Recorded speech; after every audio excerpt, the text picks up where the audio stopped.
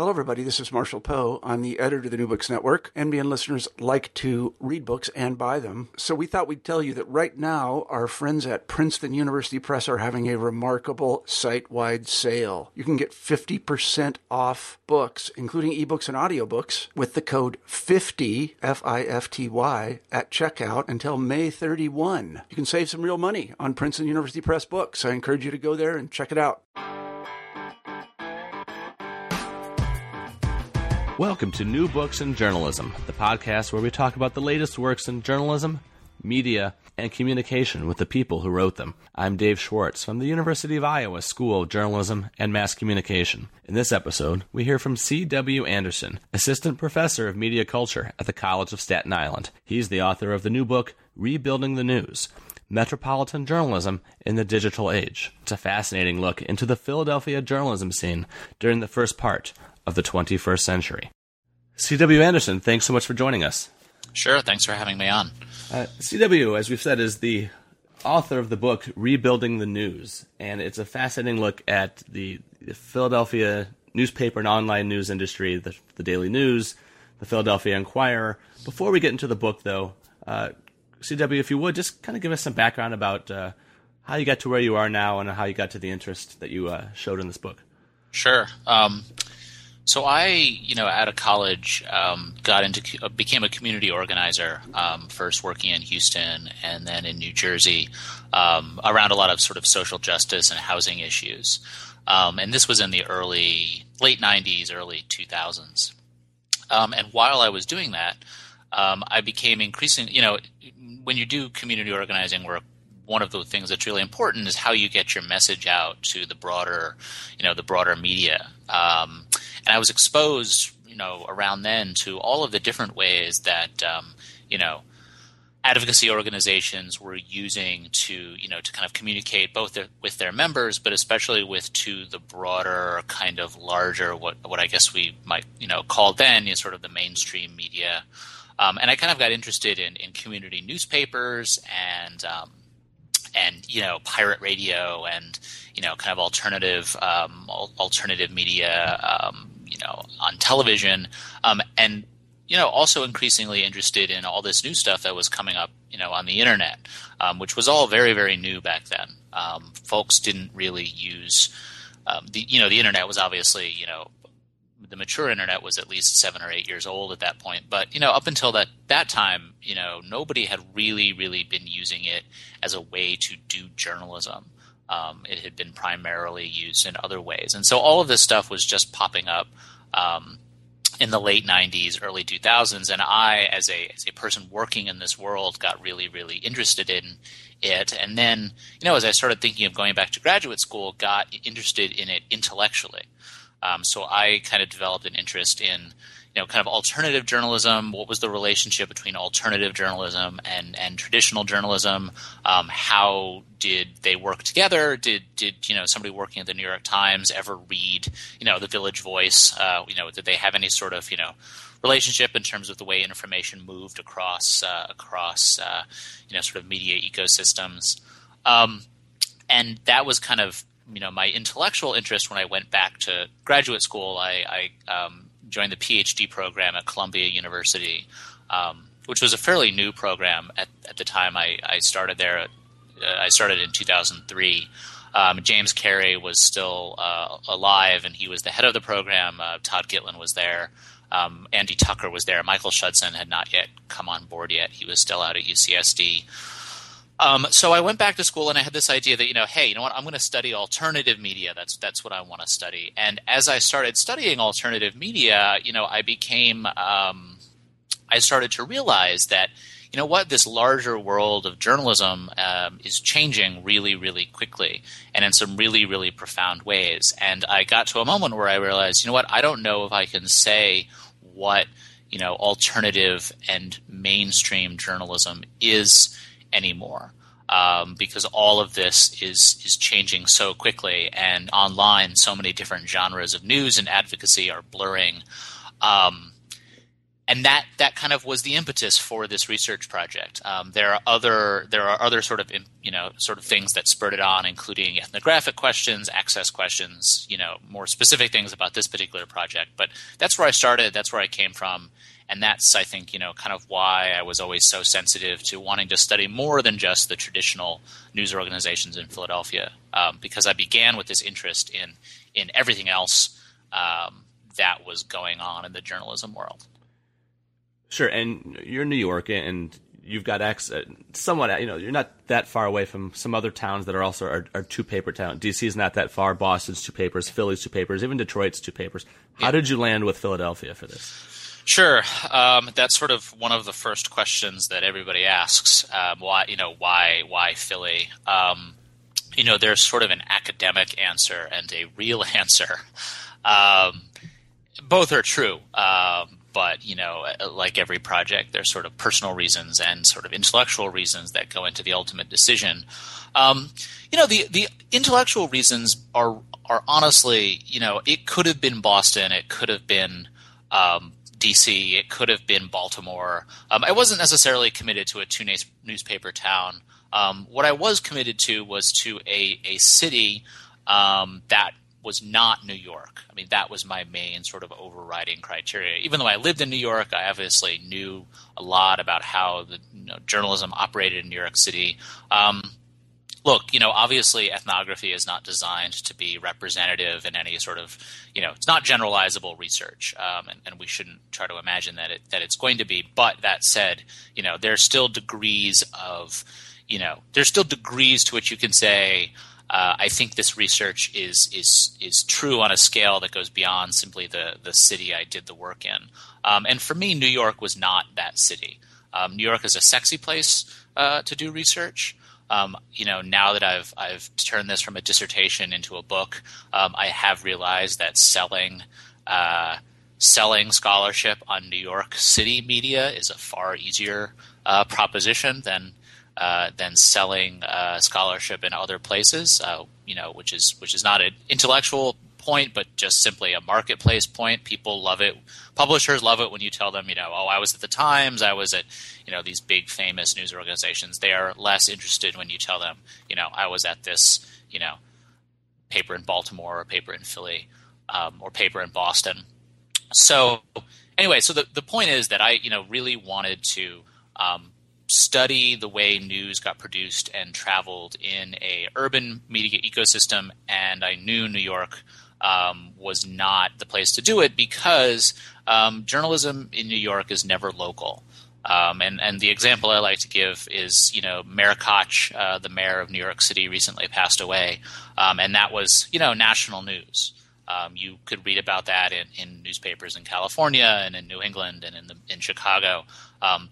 With the exception of Mayor Daley, there are very few mayors anywhere else in the country whose passing away would be national news, and Ed Koch dying was national news. And everything in New York is that way. So the environment is slightly different. And it's harder to draw that line between what is local and what is not local news.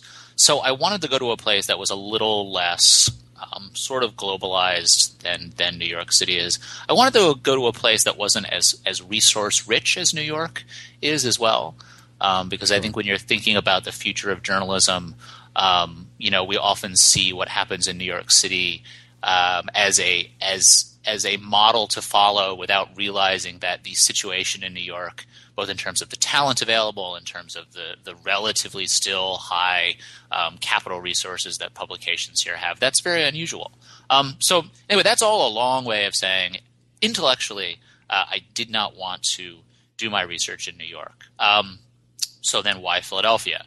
The answer to why Philadelphia in particular is less intellectual. It just ended up being a place where I could get access to a variety of news organizations. Between going to conferences and just making friends and building contacts, Philadelphia ended up being a place where the operators, the owners, the editors of these large newspapers and online websites said, sure, you can come hang out, as long as you want, and we're happy to have you, and we will sign all your IRB forms, and we will, we would love to have you come here. And if someone in Baltimore had said that, if someone in Boston had said that, if someone in DC had said that, it could have very easily been a ethnography of any of those places. And the final reason is the like what I call the real reason is that my family lives near Philadelphia in New Jersey. They're about a 10-minute subway ride from Philadelphia, and so as a poor graduate student without a lot of funding, by the time I got to do this research, I had a place to stay for free, although it was with my parents and I was 30 years old. But nevertheless, I did have a place to stay and kind of a home base to do my work. So that we shouldn't discount things like that when it comes to how these things get made. No, I mean, you need to do what you need to do, and just to be able to have access to a market like Philadelphia in itself is a huge benefit. Yeah, it is. You touch on these four narratives that unfold, and I want to touch on the third and the fourth. The first, you talk about the unraveling of the local public, or the idea of the local public, and then there's I love the turn of phrase, the idea of this journalistic imagination and original reporting. Yeah. But you talk about this idea of the third one, of the non-diffusion of innovation, both within organizations and also collaboratively. And we'll get to the fourth one in a second, but I want to ask that first, to sort of turn this theory on its ear. Talk more about the non-diffusion of innovation and collaboration. Sure. And the best way to do this, I think, is to give an example and then explain what I think that example means in a more theoretical way.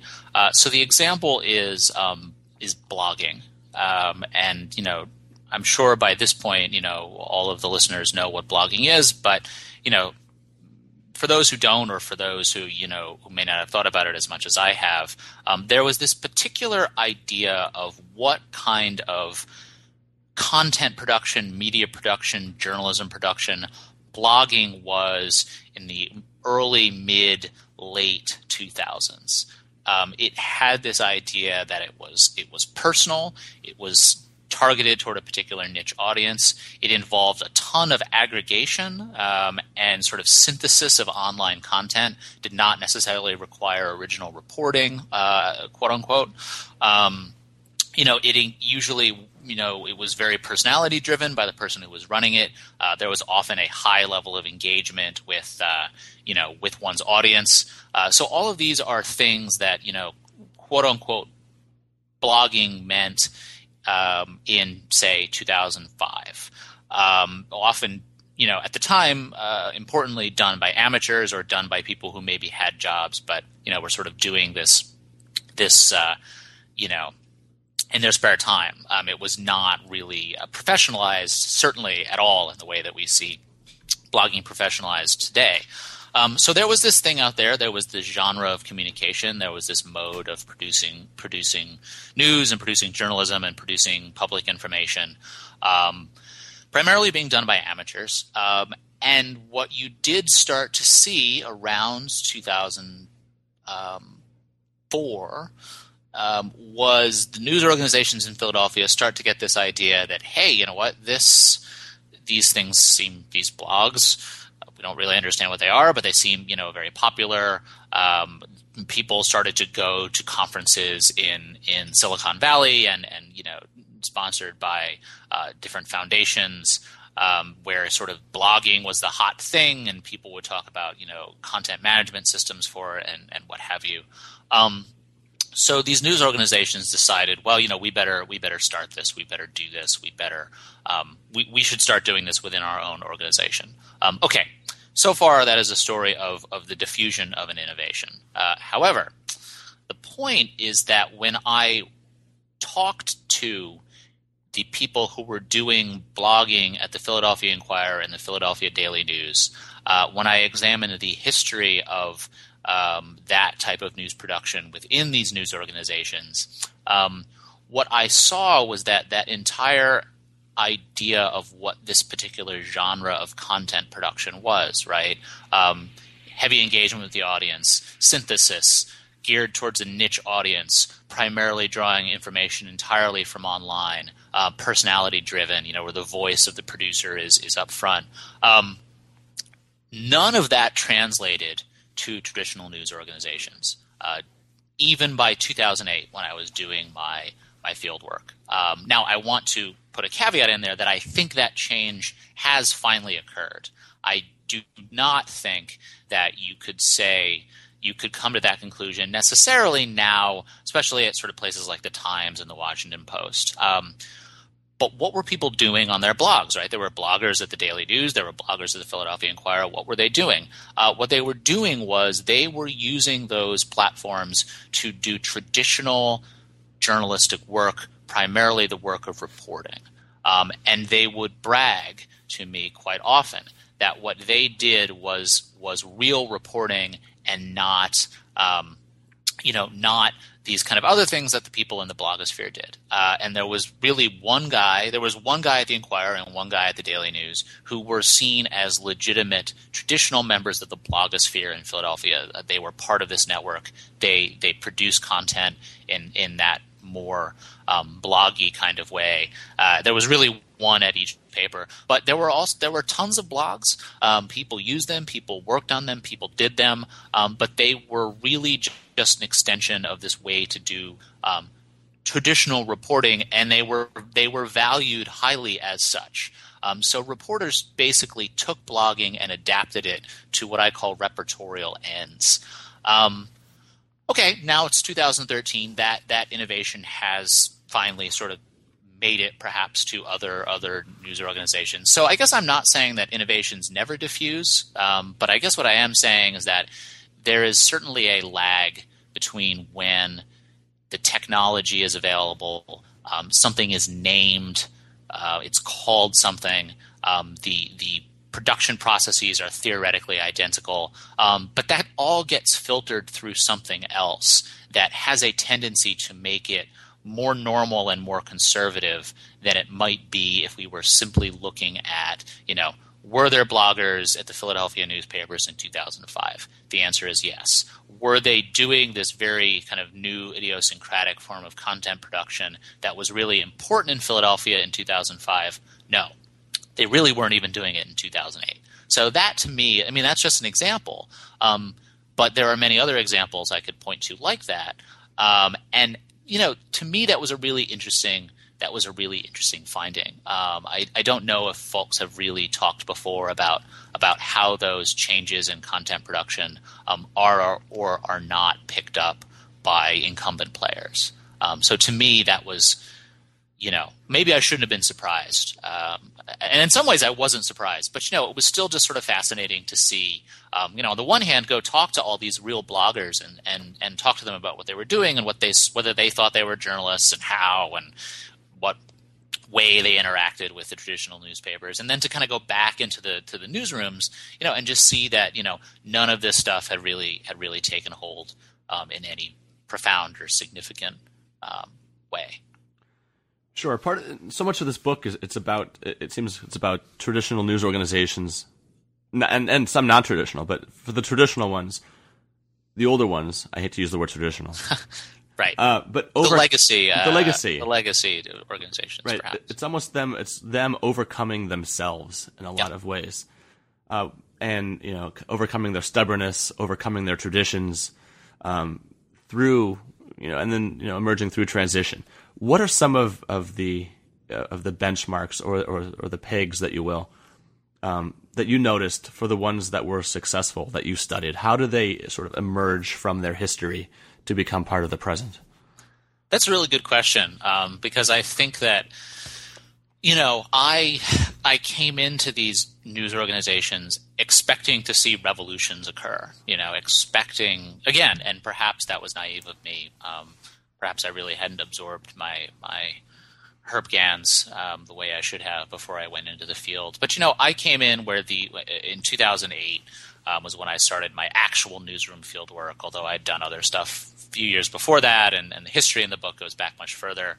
But I came in 2008, and if you heard the chatter about this online, in conferences in Columbia Journalism School, you would be convinced that everything was changing all at once in incredible ways, and everything was sort of falling apart and being rebuilt again.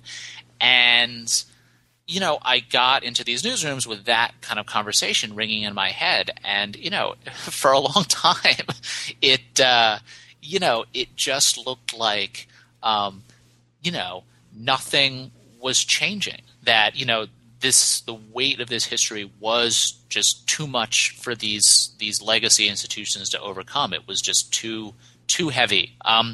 And so when I think about this, my natural instinct is to not focus as much on the ones that were successful. Actually, because to me, this was more a story of an inability to change rather than an ability to do so. Okay, but that said, that's obviously not the entire story, and there obviously were a lot of adaptations and benchmarks that people sort of met. So, I guess I would say that to me, the benchmarks were one, an ability by news organizations to start to appreciate different forms of reportorial evidence. And that's sort of a jargony word. But what I mean by that is, to me, the sign of a successful news organization that sort of got it or was able to overcome its past was an organization that went beyond the sort of holy triumvirate of, we do interviews with public government officials, we look at documents occasionally, and we observe reality, and out of those three things we produce stories. For me, the successful organizations, the organizations that were able to change, said, okay, well, you know what? We're also going to, not look at one document, but we're going to look at 1,000 documents and use an algorithm to analyze them and get narratives out of them. We are going to get on Twitter and use Twitter as a place where we can go for direct observations and for sources. You know what? We're actually going to read, say we cover the finance in Philadelphia beat or the housing in Philadelphia beat. We're not only going to talk to the five guys at City Hall who we use, we call every day, every time we need a story, but we're going to read, every day the 10 blogs in Philadelphia that cover housing issues in Philly. So one benchmark was, kind of opening yourself up to new forms of evidence. A second benchmark was this idea of collaboration. And it wasn't really – so we can think about journalistic collaboration in two ways. And one way is to think of these sort of formal collaborative projects, right? Like I say, I am going to partner – I am with the Philadelphia Daily News, and I'm going to partner with WHYY and this local blogger. And together, all of us are going to cover this particular issue. And we'll have a start date and an end date, and we'll have metrics by which we measure, are we successful and not successful. That's one form of collaboration that I think is a benchmark. But there's also just an informal level of collaboration, like do you link to another source, right? Even today, the trouble that news organizations have with on their websites linking to other people is sort of mind-boggling to me. Right. And to me that is such a profound, David, I don't know if you have ever blogged before. I suspect you have, or at least know people who have. For those of us who have done this kind of work, linking is the foundation of the internet, and yet these traditional news organizations can't. It's so hard for them.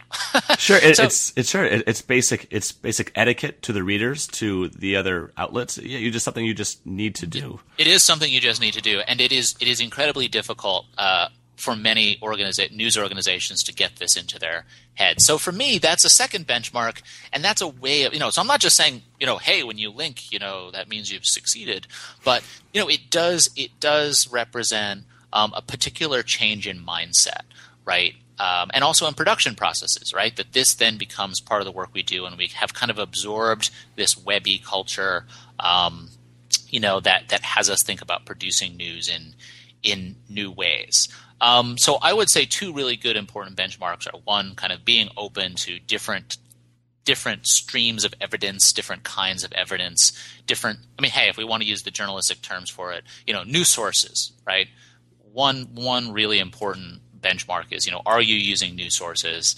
A second benchmark is, are you aware of and can you collaborate with the emerging players in this news ecosystem who may not be as good as you are at doing everything, but who may be really good at doing one thing, and that one thing they do may be something that you also do. And hey, you know what, maybe there's a way to work with them that might, both be good for the public and also be perhaps may help you financially. There may be a financial incentive for you to do this. And collaboration can be seen both in terms of formal collaborations, like I said, and also informal collaborations, like things like linking and simply, being aware of the other people who are making news as well. Maybe not news the way you see news, maybe news that is substandard in all these ways that you as a professional would value, but they are still providing information to the public in a particular way, and can you kind of handle that? Yes. So one chapter, and I want to get into this, and it was probably my favorite chapter, was the second chapter, and when you focus on the the Independent Media Center. Oh, good. And I'm glad. I just want to say I'm excited and happy to hear that was your favorite chapter. I think a lot of the folks who have read this from a non-academic world have sort of found those first two chapters a little draggy, and they're like, let's get to the newsrooms, let's get to the economic collapse. So anyway, that is gratifying for me. It is. It's fascinating. Well, I love the myth making around the WTO, protests in '99 and whatnot, and then lo and behold, another branch of the IMC emerges in Philadelphia. Yeah. Talk about how they fit into your book, and not just into your book, but into the larger role of digital media. It's sort of a little bit of background about what the IMC is, and then again how they pop up in your book. Sure. So the Independent Media Center is sort of it's not a random starting point, but I do make this argument that, this is the moment when those of us who are paying attention, first saw the fact that, ordinary citizens could contribute information to the public sphere in ways that, only journalists could do prior to, 1999. And it was again, that's sort of a random place to start, but that's sort of where I start. So what was the Independent Media Center? The Independent Media Center was, a collective of both, activists who were involved in sort of anti-globalization. Well, they didn't like to call it that, but no, let's just call it anti-globalization for the sake of argument. Sort of anti-globalization activism in the late '90s and early 2000s. And, so it was activists, but it was this sort of trio of groups. It was activists who were engaged in this activist work. They were people who had been involved in all of those other forms of non-digital grassroots media that I mentioned at the beginning of the interview. Folks like Paper Tiger Television, who really pioneered, video production, amateur video production and cable, putting a direct access news shows, and subversive sort of art journalism, and people involved in pirate radio. So that was sort of your second group, right? People who had been doing kind of, alternative media and zine makers. I mean, that's another huge part of this, but so the second group was people who had been doing this kind of activist media work, or alternative media work for many years prior to the internet, and sort of the third group were the politically engaged members of the open source and hacking community. People who did stuff like Linux and Debian and, sort of open source coding and but we're also highly politicized. And I just want to give a shout out to Beulah Coleman's book, Coding Freedom, which is sort of an anthropology of the hacker community. And one of the points she makes is that, for a very long time, the hacker community was not politicized in a progressive or a liberal way. They were not in many ways political at all. So, the fraction of hackers who had like larger political commitments kind of gravitated over to the Independent Media Center, and they built a lot of the technology and the code and, the software that powered these open source media systems. So what happened? Basically, the idea was, I think a lot of this came out of people who had been reading Todd Gitlin's book, The Whole World is Watching, and also living Todd Gitlin's book, The Whole World is Watching, and realizing that, we have all these political grievances, we have all these issues that we really care about, we're having these protests, and we know that the traditional media is going to marginalize us, they're going to, not take us seriously, they're going to find subtle ways to kind of make us seem sort of deviant. You know what? And we are not going to rely on them to get our message out. We are going to put the message out ourselves, which has always been something that social movements have done. But now you can sort of do it online, which means that theoretically you can stand on equal footing with all these other players who are also online. And B, you can do it in real time. And what I mean by that is if you are a photographer at a protest in Seattle in 2000 or in 1999, you can snap a photo and, there's no cell phones at this point, but you can snap a photo, go to a computer terminal, and upload that photo to a news website, as soon as you can get over to a computer. And that was a radical change in the way that the sort of activist media had been produced. So that's happening in Seattle, and then the idea kind of catches fire, and people get incredibly excited by this. And there are all sorts of other protests that are happening, both around the world and in the United States, including protests at conventions. And this all really ties into this world of protest in 99, 2000, sort of prefigures Occupy Wall Street in many ways. But it was sort of this weird kind of middle generation of activist protest. So these things start to spread, these communities start to spread. One pops up in Philadelphia to cover the Republican National Convention in 2000. And they really pioneer this idea of direct participatory grassroots journalism online. And because they kind of they caught that world, they represent that world of pure decentralized media making in a way that I thought was important to get in the book, because it was sort of the pure type that wasn't traditional journalism. And that's not to say that they were very successful, particularly in Philadelphia. There are a lot of reasons I could go into for why this was. But they're sort of a weird organization to have in the book because they're not necessarily all that successful or all that important in retrospect in the larger development of the Philadelphia media ecosystem. But they did represent a particular way of doing journalism, a particular idea of journalism. Ultimately, they were sort of caught up in factionalized Philadelphia activist politics. And they didn't integrate themselves very well into the larger kind of grassroots journalism community because they were so political. And what they sort of – the kind of media making they advocated got kind of caught up in their political arguments and their political beliefs. And those were in some ways a stumbling block. But they were certainly pioneers in this of this idea that, their slogan was "Don't hate the media, be the media." And that was kind of where they came from. And I wanted to get that moment in the book, along with talking in that chapter about sort of community blogger networks and a few other new journalism organizations or new, media production organizations, because I saw that as kind of an alternate history of how journalism moved online.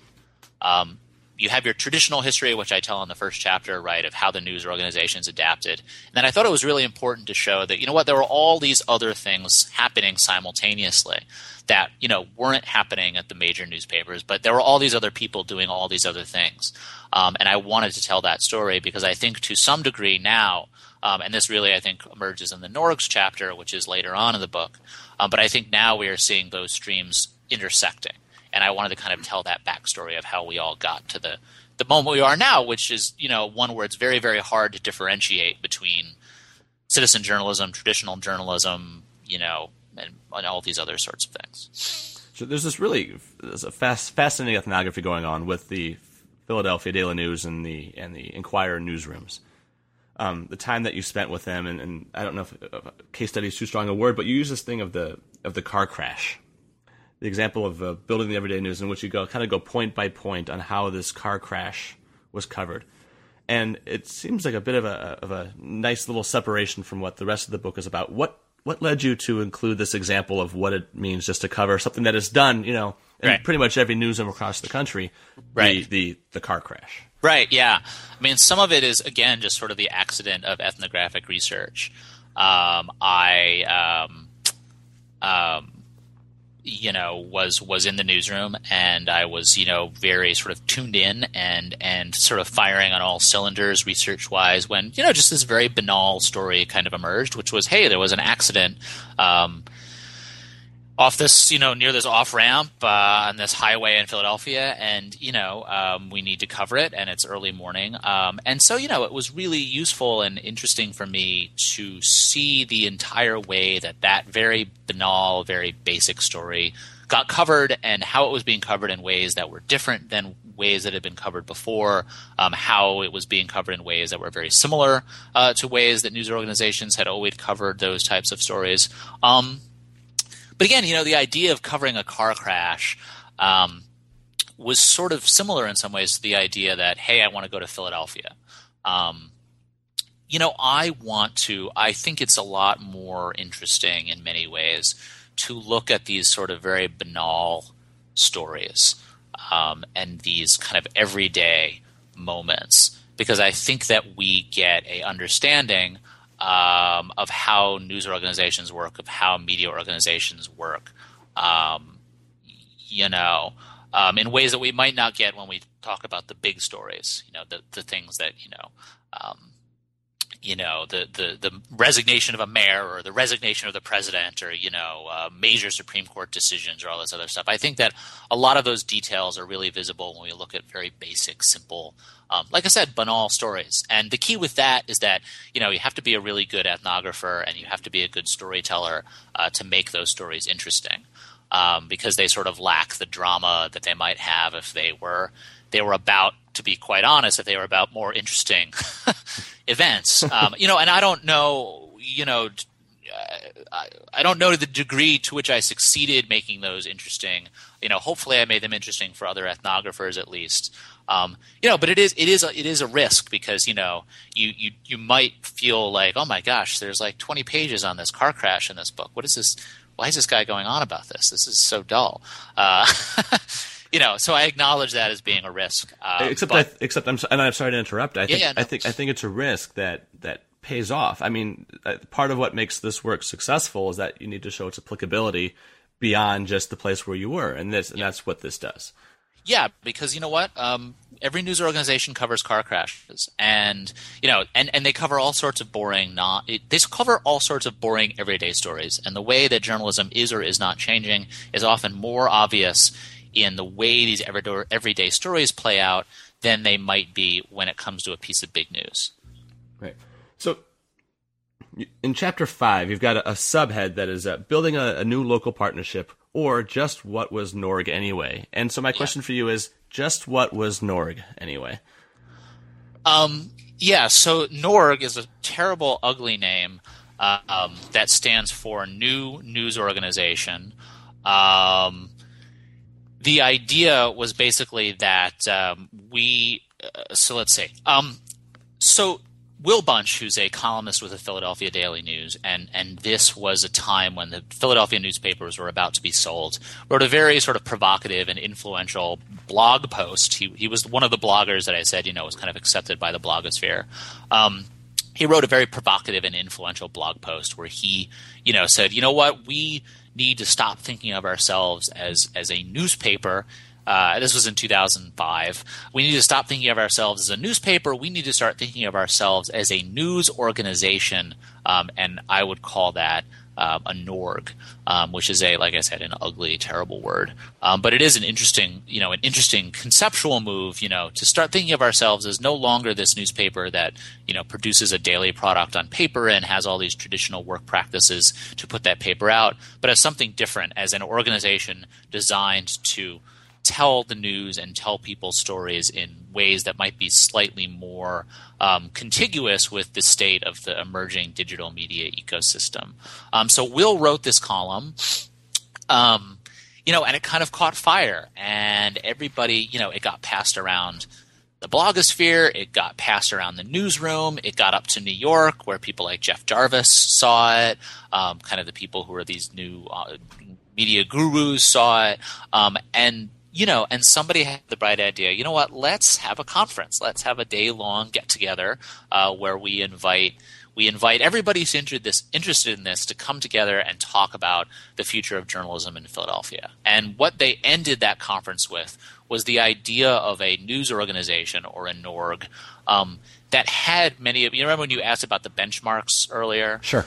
Yeah, that was sort of where they ended that conference that day. That, when we have this new news organization, these are going to be the kind of things that we want to see it do.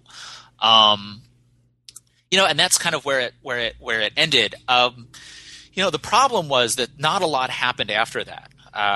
There was sort of this tremendous amount of energy and goodwill, but not a ton of stuff happened after that. And there, sort of various reasons why that might have been.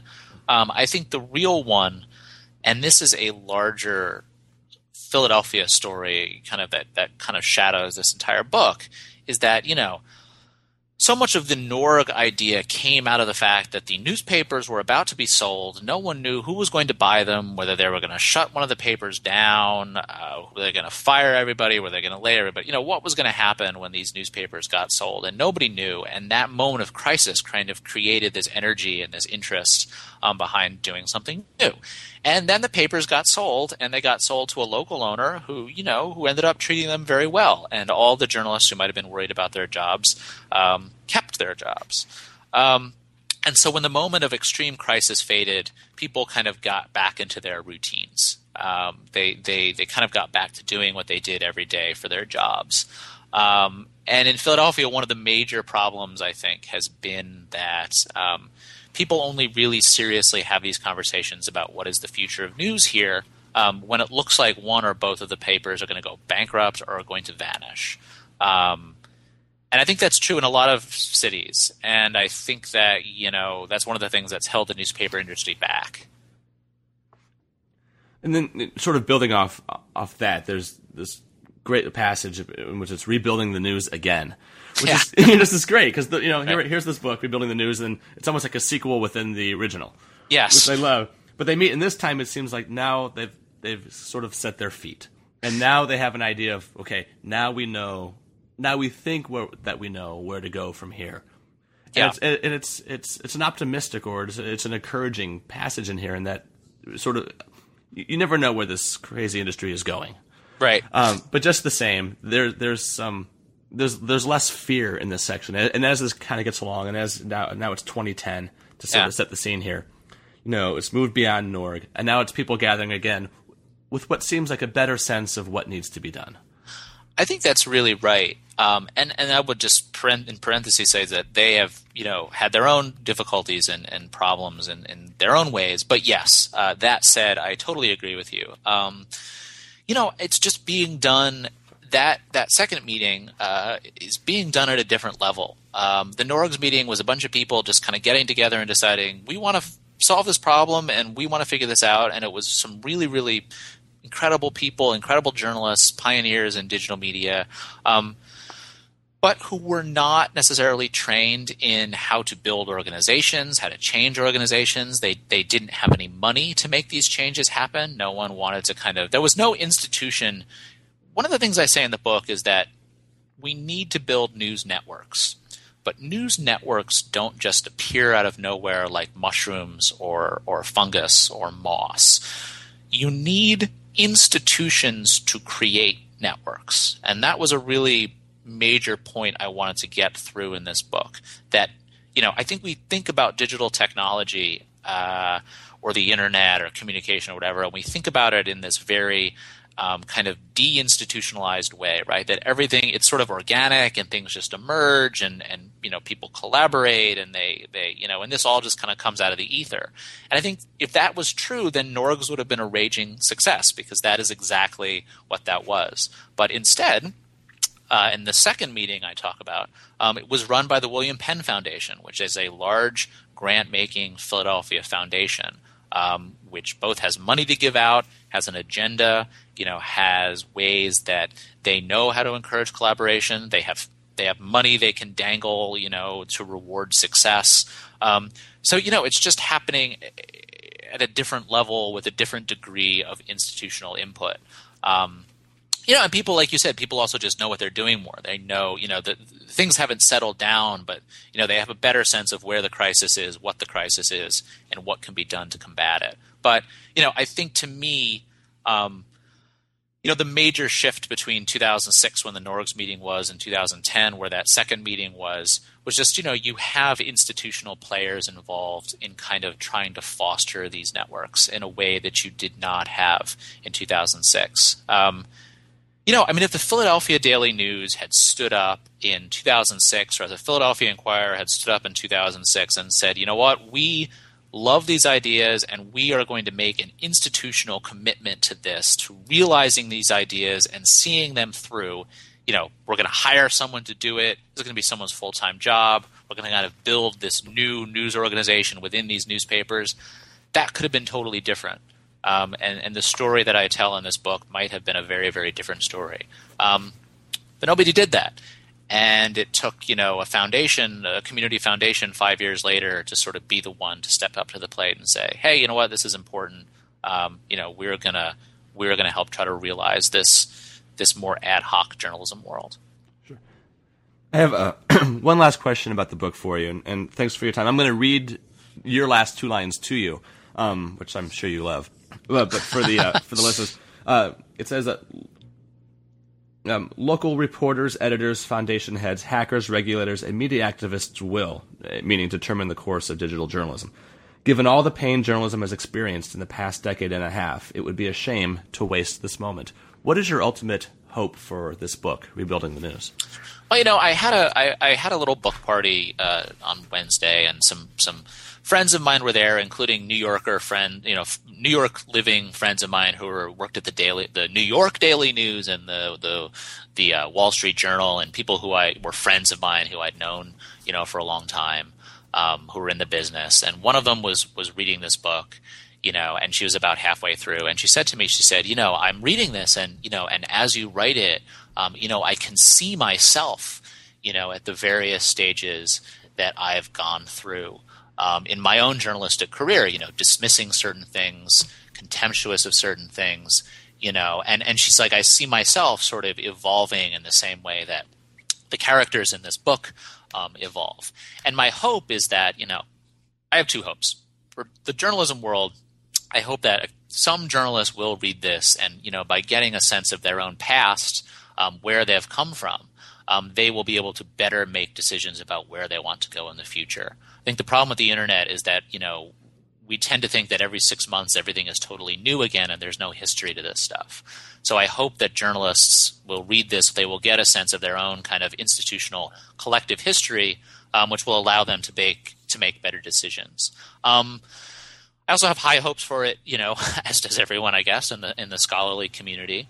I've really tried to strike a balance, and I don't know if I was successful, between doing a theoretically rich, empirically rich ethnographic book that maybe puts a new spin on old methods, and it can still be sort of integrated into the scholarly dialogue about, media sociology and newsroom ethnography and everything else.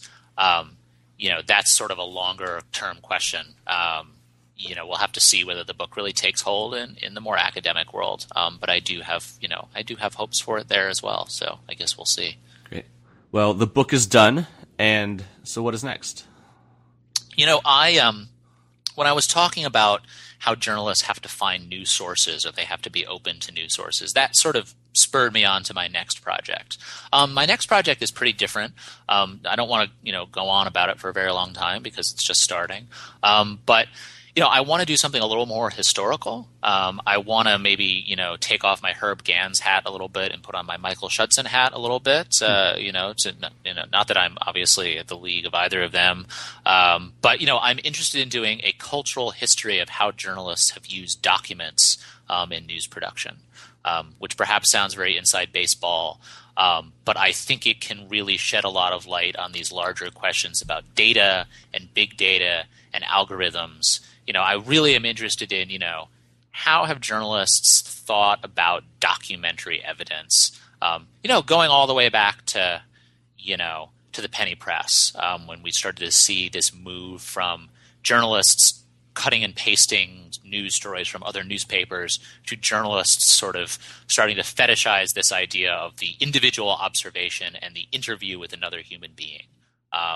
So I think that is kind of, the question I'm interested in pursuing next, which does, again, emerge out of something in this book, which is, how are journalists' idea of what sources are changing? So, that'll be more of a history, but it will include some ethnographic chapters at the end, perhaps. But that's the next project. Great. Well, the book is Rebuilding the News, Metropolitan Journalism in the Digital Age, and the author is C.W. Anderson. And C.W., this has been fun and entertaining and enlightening, and thank you for writing this book and for coming on with us. Of course. Well, thank you so much for having me. It's really great to be here. You've been listening to New Books in Journalism, part of the New Books Network. You can find Rebuilding the News, written by today's guest, C.W. Anderson, at Amazon and other retailers. Thanks for listening.